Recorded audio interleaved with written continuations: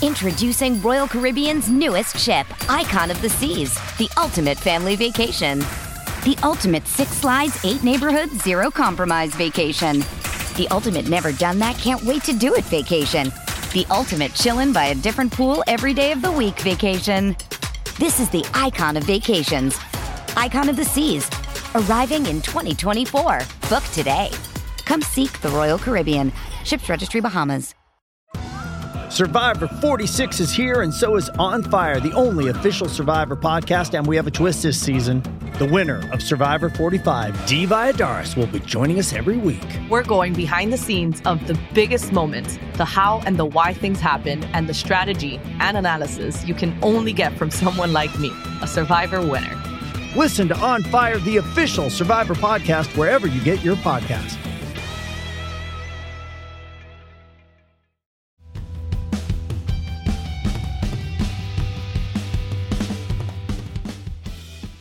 Hello and welcome along to the latest episode of the Manchester Red podcast from the Manchester Evening News. We're available now on all the usual podcast platforms as well as YouTube as well. So if you want to go and check us out over there. You can watch us as we record as well. I'm today's host, George Smith, and I'm joined as always by our Chief United writer, Samuel Luckhurst, and Rich Fay as well. Samuel, first of all, how are you? Yep, very well. Thank you, George. Nice to have you back on as always. Excellent, thank you. And Rich, have you just about recovered from a classic FA Cup tie at the racecourse on Sunday afternoon?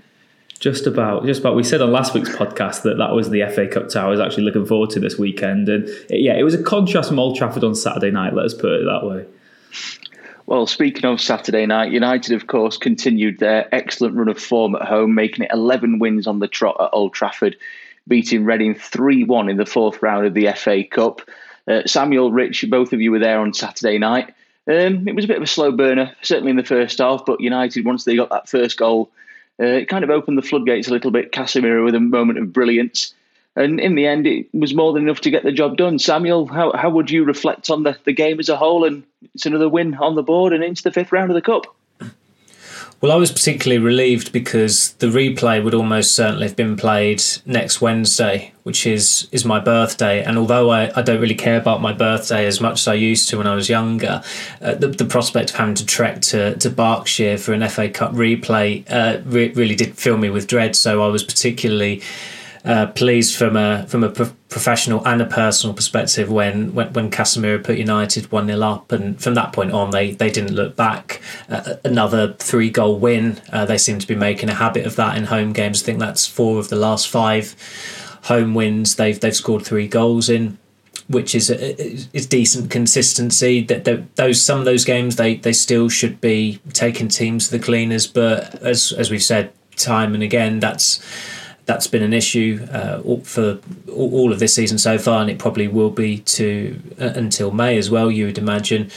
But in the end, they did what they needed to do. I suspect that you could hear from some of the supporters that there was a bit of anxiety because when they had that goal disallowed in the first half, you start wondering, is it going to be one of those nights? But they were patient about it. It was a very, very good opening goal as well. And in the end, they did get to rest some players. And I just hope for the sake of everyone, not least the United supporters who've been deprived of a fair few FA Cup away ties in recent years, that they don't draw Reading at home as often as they have done in the last 15 years. I think this was like the 4th or 5th occasion that they've hosted them in an FA Cup tie. So not really one to get the pulses racing like at the racecourse on Sunday, but as I said, in the end, United got the job done, and it's a very good look going into February that they're going to be competing on 4 fronts.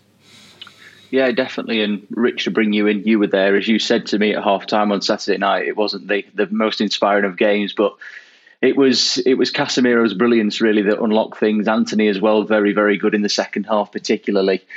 And, Casemiro, he was brought in to be this big defensive destroyer, which he's done very, very well. But going forward, he's a lot more effective than probably a lot of people thought he would be.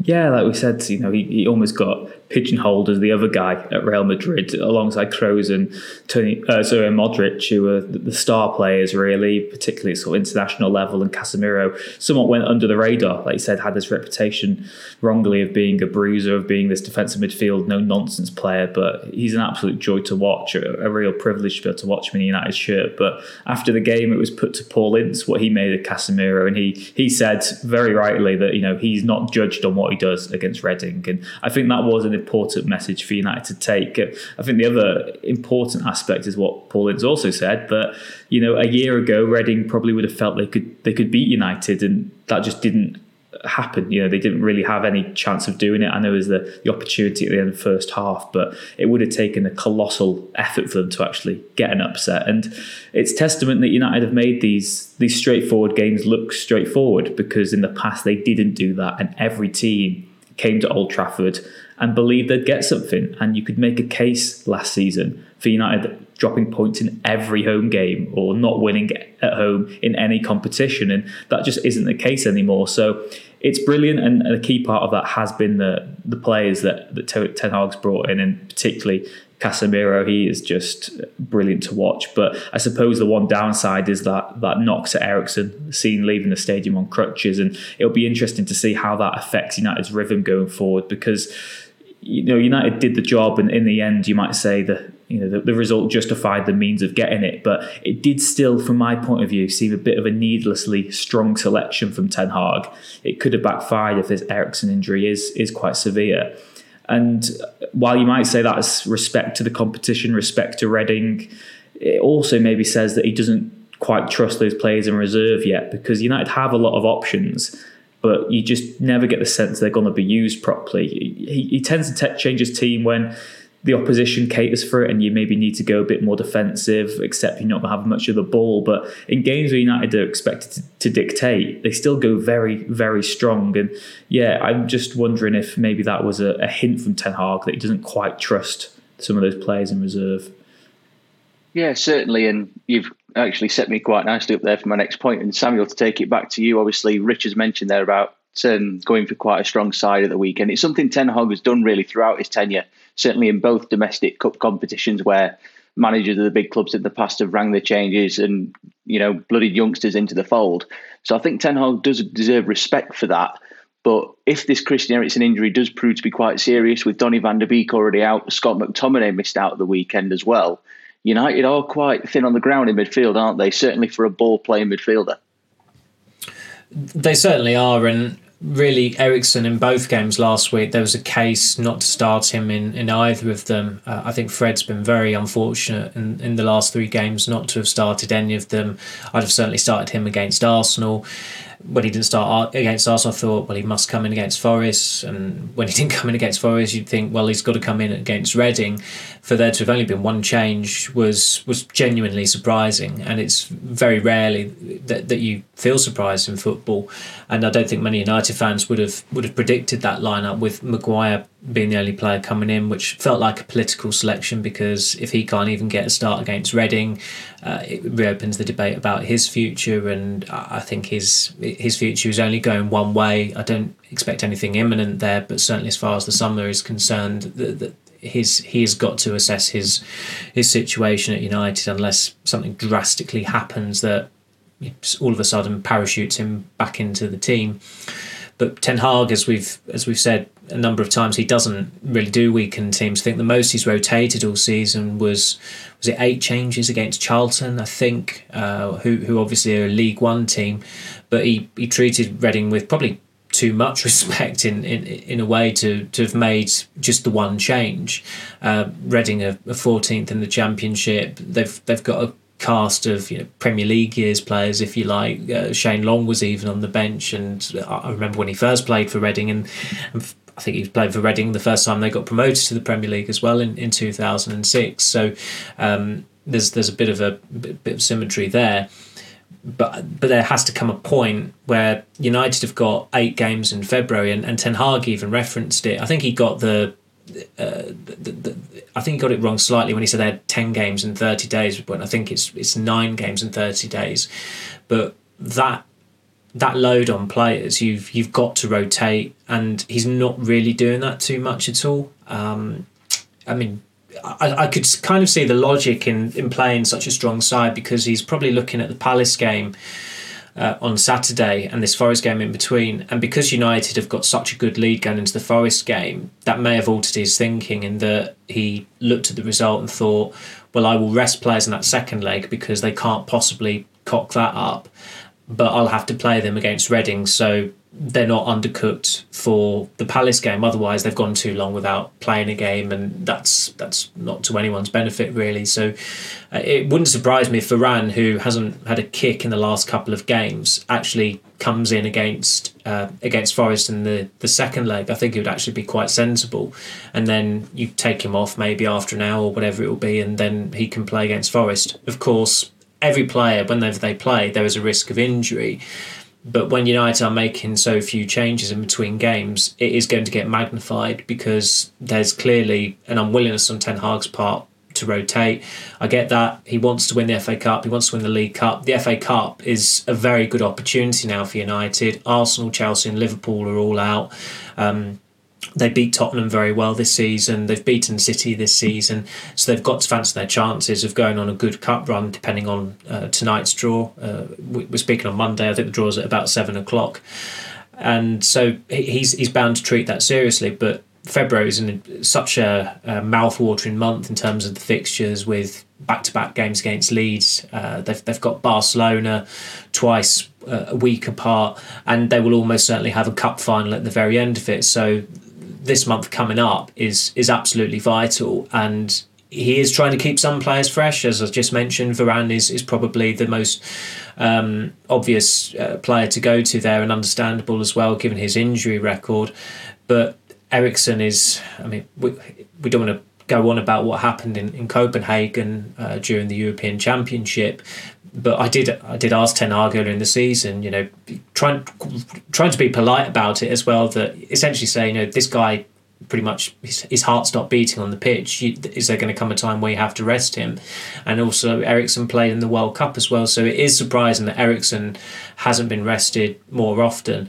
But there's not really a like-for-like replacement there. Fred is a good foil for Casemiro, but he's not exactly identical to Eriksen. That said, I still think Fred's been very unfortunate not to have started more often recently. But in not starting as often, I think his reputation has probably improved in the eyes of United fans, who were maybe a bit sniffy about him when he was being overused under Ole Gunnar Solskjaer.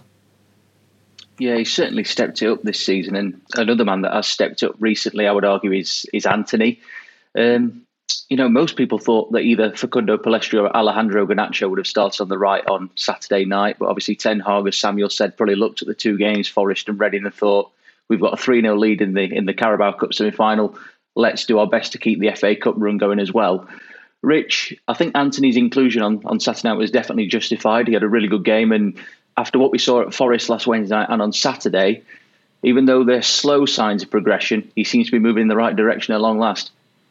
Yeah, and he is still so new, not just to English football, but to European football, that I do think United just need to give him as many minutes as they can and hope that he builds that confidence, because it's going to be a learning curve. He's going to have to adapt his game. He still maybe will frustrate some fans when he stops the play, looks to come back on himself. That is just his style. He's not this type of winger who beats a player for pace, really. He likes to beat them through trickery and artistry, and at times that can be frustrating because it can halt the momentum of an attack. But he just needs to play as often as possible and to learn really how to adapt his game to English football. There's definitely been positives. I think that he's adapted well to having Wan-Bissaka behind him as well. It's a different sort of fullback support than Dalot was offering earlier in the season. But Antony clearly has this preference to cut inside whenever he can, to link up play, lots of quick passes. And I think it is just a case of bedding in, really. The price tag will always be used against him. It's not his fault. He didn't choose that.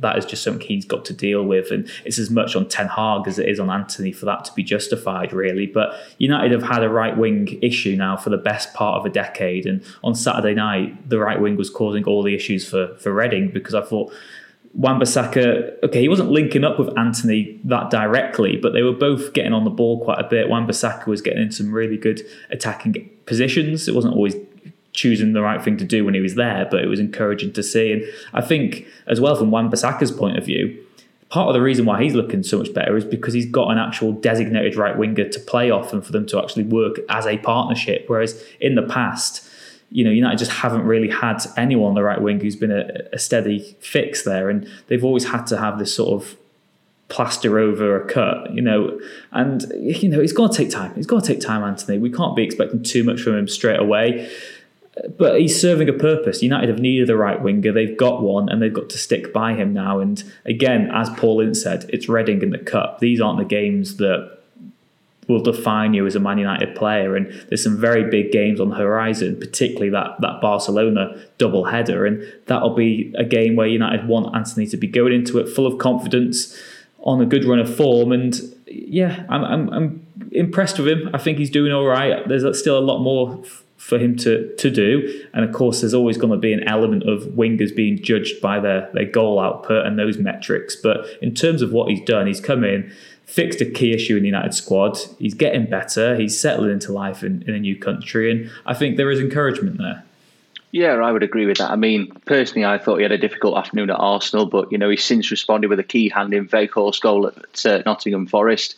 Got the assist for Casemiro's opener on Saturday night.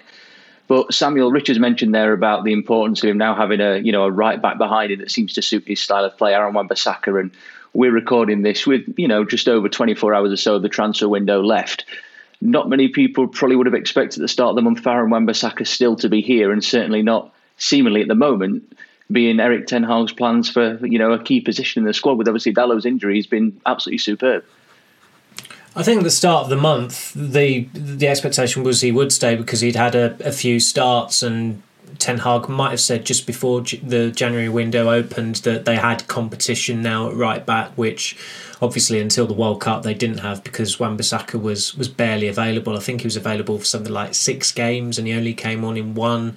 He was told in the summer that he was free to leave, but like every player who was part of the wreckage of last season, they were pretty much unsellable. United were in such a weak position to sell players, and that's why there were no real takers for Wan-Bissaka. But by not playing, his reputation pretty much recovered, and he's clearly good enough to play for a number of Premier League clubs, probably the majority of Premier League clubs. But for now, it's as you said, with Dallow's injury at the World Cup and then the setback he had against Charlton, I believe it was, that has allowed Wan-Bissaka ample game time to improve. I'd hesitate to say show what he can do because he is still... Rich said it last week, the Arsenal game was him just hitting a ceiling, and that ceiling is unbreakable. I don't ever see him being a fullback in the guise of João Cancelo or Kieran Trippier or Reece James. I think that is beyond him. As a defensive right back, he's brilliant when he's on it. He's still got flaws, and we saw that against Arsenal with Eddie Nketiah's equaliser. If you want a goal against Wan-Bissaka, always cross to the far post where he's likely to be because he's always switched off. But in the main, in the last 5 or 6 weeks, he's had a mini resurgence. But when it comes to the summer, if Ten Hag is telling United, I want a new right back who's more aligned with my thinking, they have to sell him, because it's been that muddled thinking, that indecision in the past that has held United back. Wan-Bissaka has been at the club 4 years come the summer. There's not really a compelling case to not sell him, I'd say. He's doing well at the moment. But again, if the manager really thinks a right back who is more aligned with what he wants, who's more attack-minded...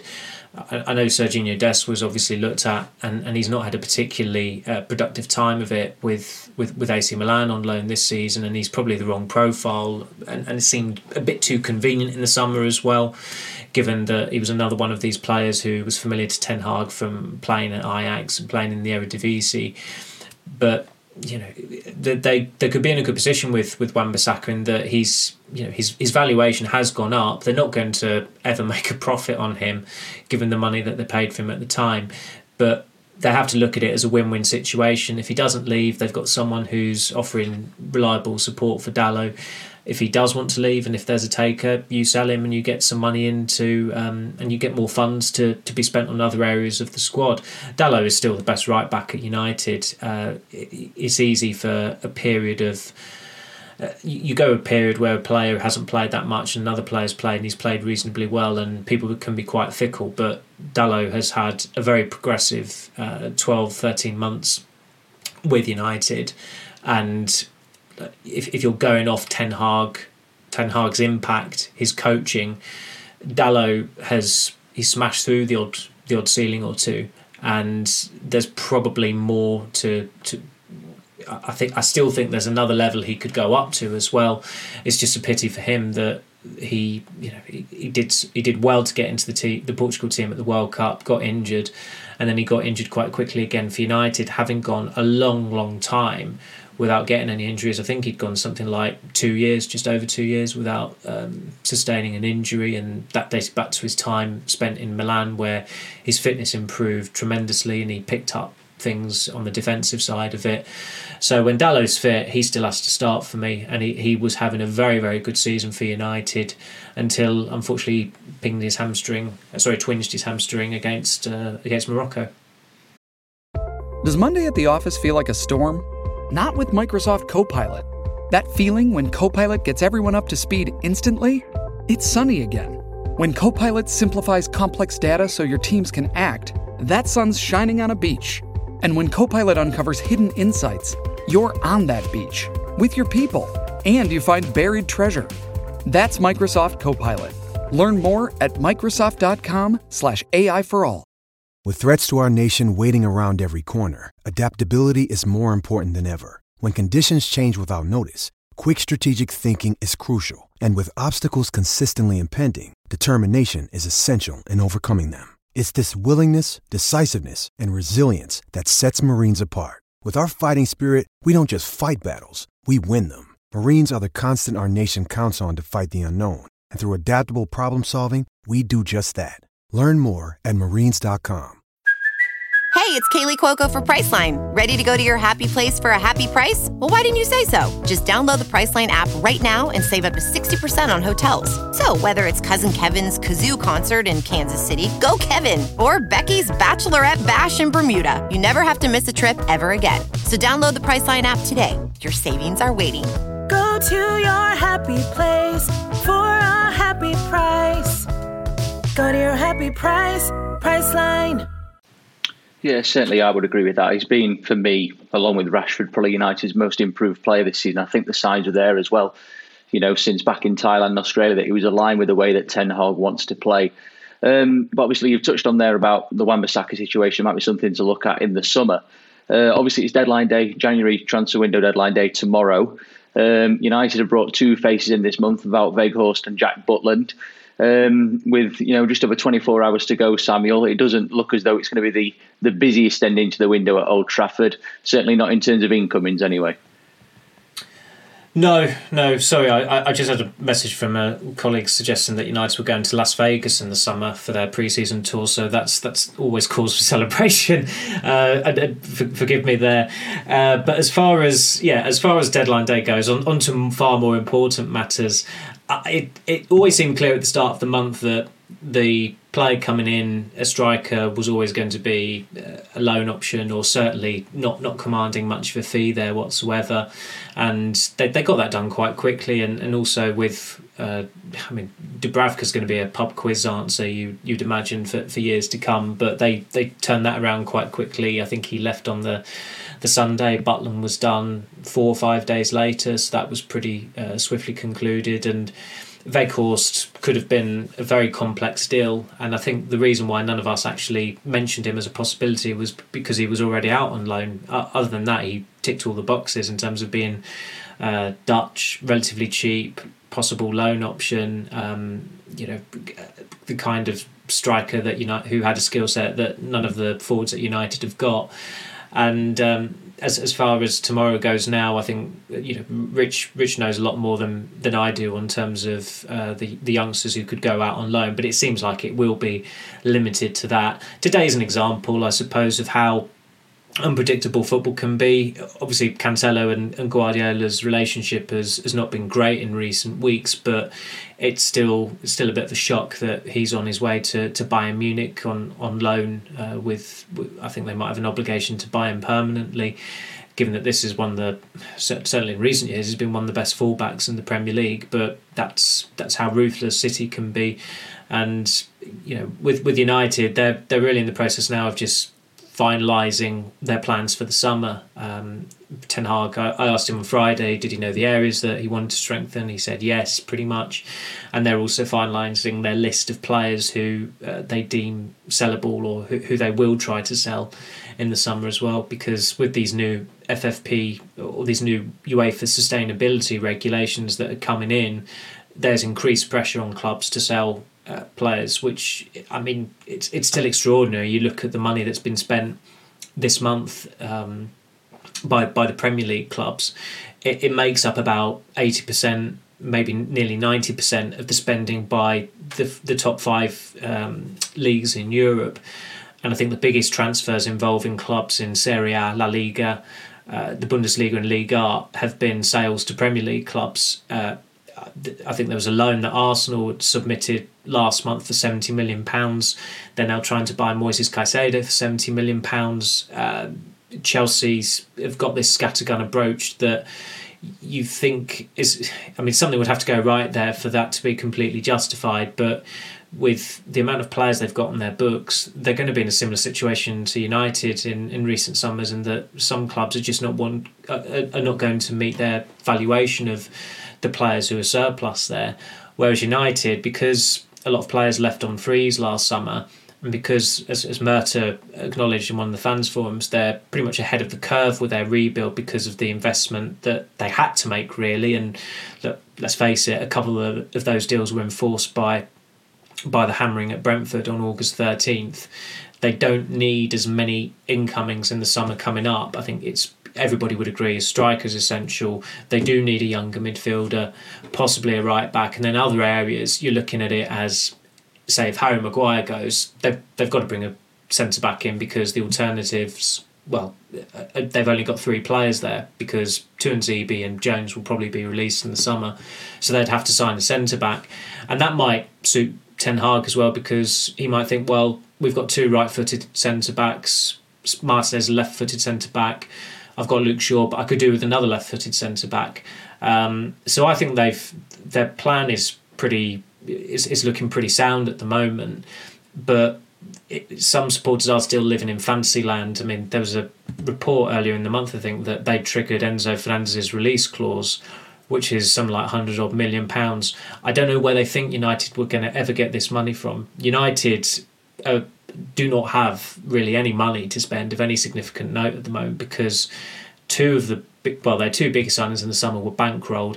They own, I think they owe something like £306 million in transfer fees to clubs. 10 years ago it was £34 million. So that's not just so much shot up, it's gone off the charts. And they're not in a position of strength yet. They need to get through this season. They need to have won a trophy. They need to be back in the Champions League. If they are under new ownership, those owners, or the owner, will take on the issues that still exist at the moment.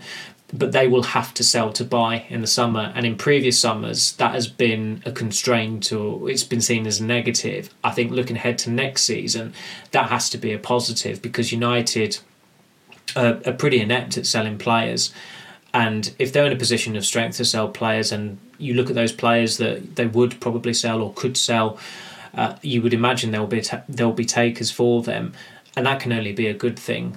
The striker is the priority. I'm pretty confident they will have or somehow get the funds, or they'll put it on the company credit card to get a big striker in, whoever that may be, but that's going to be a huge investment.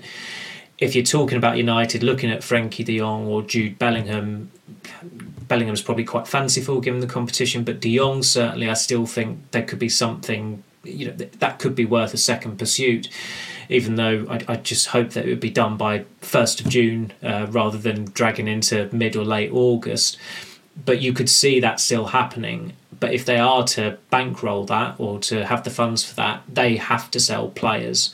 And although it's not as bloated a squad now, you could still probably reel off half a dozen, 7, close to 10 players that they should be looking to get off the books or at least put them out on loan, with the loaning club covering the wages in full. And speaking of loan clubs, Rich, as Samuel said, you've been across the stories of the youth players that could depart on deadline day. Zidane Iqbal, Charlie McNeil, probably among the leading contenders to possibly go. Can you bring us up to any speed with any further developments on that with the deadline day tomorrow? Yeah, I mean, Charlie McNeil's the one that's going to probably be the headline departure. He's still in talks over a low move. Like I said on last week's podcast as well, that is very much the priority, is to be playing. They don't really care what level it's at. Obviously, they're not going to drop too far down, but they're happy for him to play in League Two if that means he's going to be playing regularly every week. He just wants to be out there getting a proper taste of senior football, really, and to be cutting his teeth in the pro game. And he had a work experience loan with your beloved Sheffield Wednesday last season. I think he was there for a week where he was allowed to sort of do match preparation, train with the first team, but wasn't eligible to play in games. Iqbal's a difficult one because particularly after this Eriksen injury, you just can't really see why United would allow him to go out on loan, because Van der Beek's already out to the end of the season. Like I said, McTominay missed at the weekend.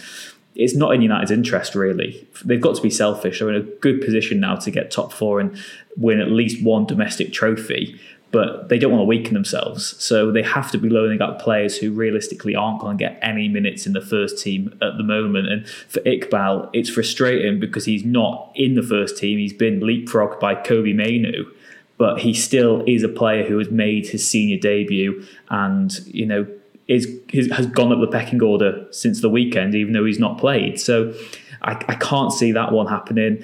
They're still looking to send a few more, maybe lower profile players out on loan. And as we said last week as well, they like these sort of loan deals to non-league clubs where they can have sort of dual registration and have the youngsters still eligible to play for the United youth teams, but can also play in non-league matches because it's not part of the Football League's pyramid. So there's going to be some movement. United are still working on some deals, but I don't think it's going to maybe be as extensive as some fans would have liked. And of course, like we said, there's so much mitigation in these loans that the most promising youngsters, by virtue of having so much promise, are often quite unlikely to go out on loan because they could have a role to play for United over the coming weeks. So yeah, I think it's going to be McNeil as the headliner and a few others beyond that. But there's always going to be mitigation, like we said with Iqbal. I just can't see it happening anymore.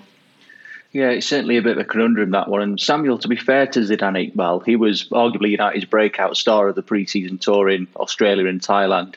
Are you surprised that the fact that he's not stored a single minute of first-team football under his belt, he's not played since the draw with the Young Boys in 2021 in December under Ralph Rangnick? It is a surprise. He did very well on tour, and I suppose the galling thing for him now is that Mainoo's ahead of him. He's the one who's getting on the bench. He's the one who's had a start this season, who has come on in an FA Cup game as well.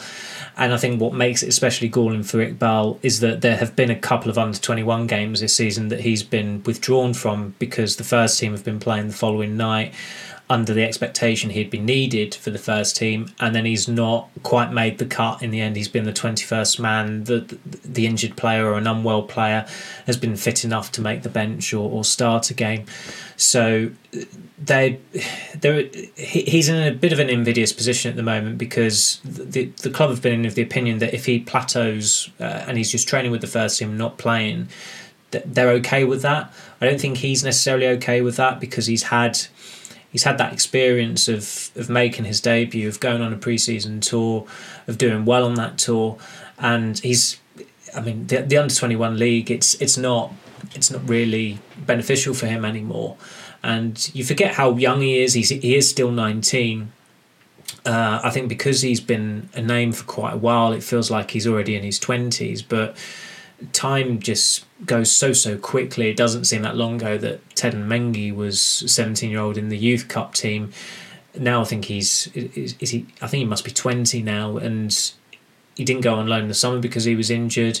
He's up against it now to get a loan deal before the end of the season. If that doesn't happen, you can't see him playing any competitive football between now and the rest of the season. So you're looking at August until he next plays a competitive game, which is disastrous for his development. This is someone who's played on loan at Derby County and Birmingham in the Championship, quite big clubs at a very, very good level. And of course, if United send a player on loan to a Championship club and they're deemed good enough for the Championship, United are essentially of the opinion that they've got a shot of making it and coming back to the first team squad and staying there. So I do sympathise with Iqbal. I think because Mainu is there, I think United should just allow him to go out on loan. But of course, the longer you wait, the longer you leave it, and then a couple of things happen, like McTominay not being in the squad and Eriksen leaving the ground on crutches on Saturday, that is bound to affect the decision makers and what they decide to do there. And Rich as well, another one, just briefly, is Deschamps Bernard as well. He had obviously a really good loan spell at Hull City last season. Is he one that you think possibly could sneak out of the exit door before the bell?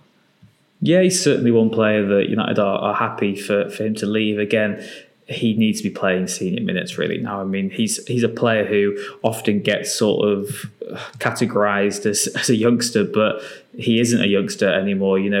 I mean, how old is he? 22 years old. Yeah, so something like he's that. A player who needs to be out playing proper football now. He's impressed on 2 different loan spells, but he's sort of plateaued as well. And it's by no means a criticism of him, but you just don't see a long-term future for him at United anymore. He's a player who will go on to have, I'm sure, a very good Football League career, but just needs to be out there and maybe have a fresh start, because you often find it that these players, they burst onto the scene, don't quite ever make it in terms of the first team, and they just get caught at a crossroads where there's no point playing them in the youth team anymore, and they're not good enough to be involved regularly at a senior level. So from his point of view, he's still keen to get out the door. That's been the case throughout the window, really. But it's just matching him with a club where it's going to benefit him as well. Because from United's point of view, there's always a reluctance just to send a player out on loan and to get them out of their way, really, because they still have a duty of care to the player for them to develop and have a better chance of making it in the game. So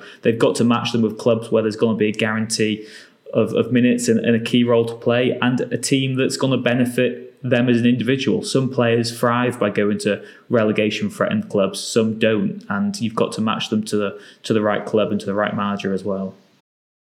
It's only a kick, a jump, a block. It's only a serve. It's only a tackle, a run. It's only for the fans. After all, it's only pressure. You got this. Adidas.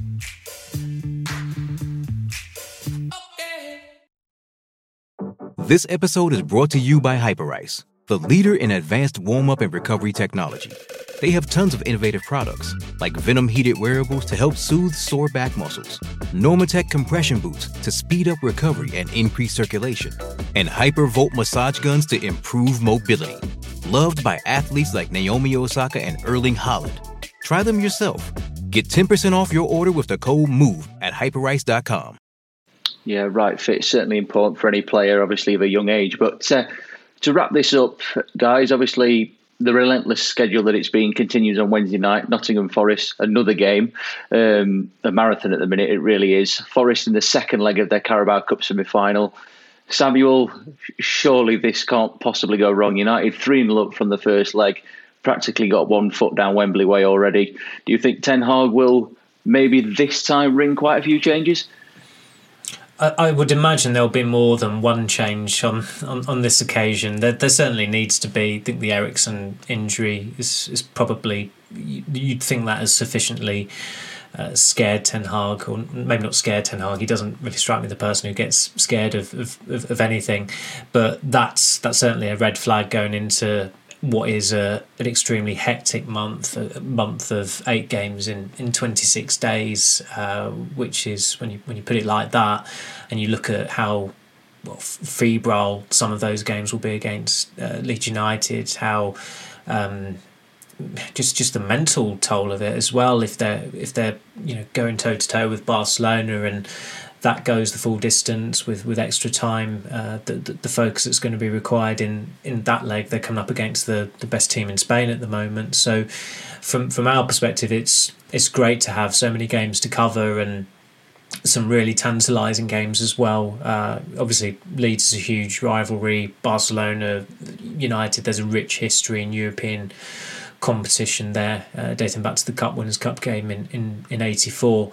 But they're in a good position now with the Forest game, and that has really helped them. The fact that they won 3-0 last week, and then they had an eminently winnable game against Reading to prepare for this very taxing month. Where, of course, you can't underestimate the Premier League situation as well. It's not. I think because of their form recently, it's almost felt like that they could have top 4 boxed off quite early, but Tottenham have made up a bit of ground on them. They can't really slacken off there whatsoever. Palace rarely get beaten badly by United at Old Trafford. They've had a decent record there in recent years, so they certainly can't be remotely complacent for that game next Saturday. So as important as getting to a cup final, there's no question in my mind that the most important game for United this week is Palace on Saturday. Yeah, it's certainly another big one in that battle for the top 4. And Rich, just to wrap things up, United more than likely, I know anything can happen in football, are likely to face Newcastle in the final of the Carabao Cup at Wembley at the end of February. Do you think United have got what it takes to go all the way and get a trophy boxed off pretty quickly under Ten Hag? Yeah, I do. I do. Newcastle at home was a really tricky game this season. Of course, it was the 0-0. There was that controversial disallowed goal for Ronaldo in that game.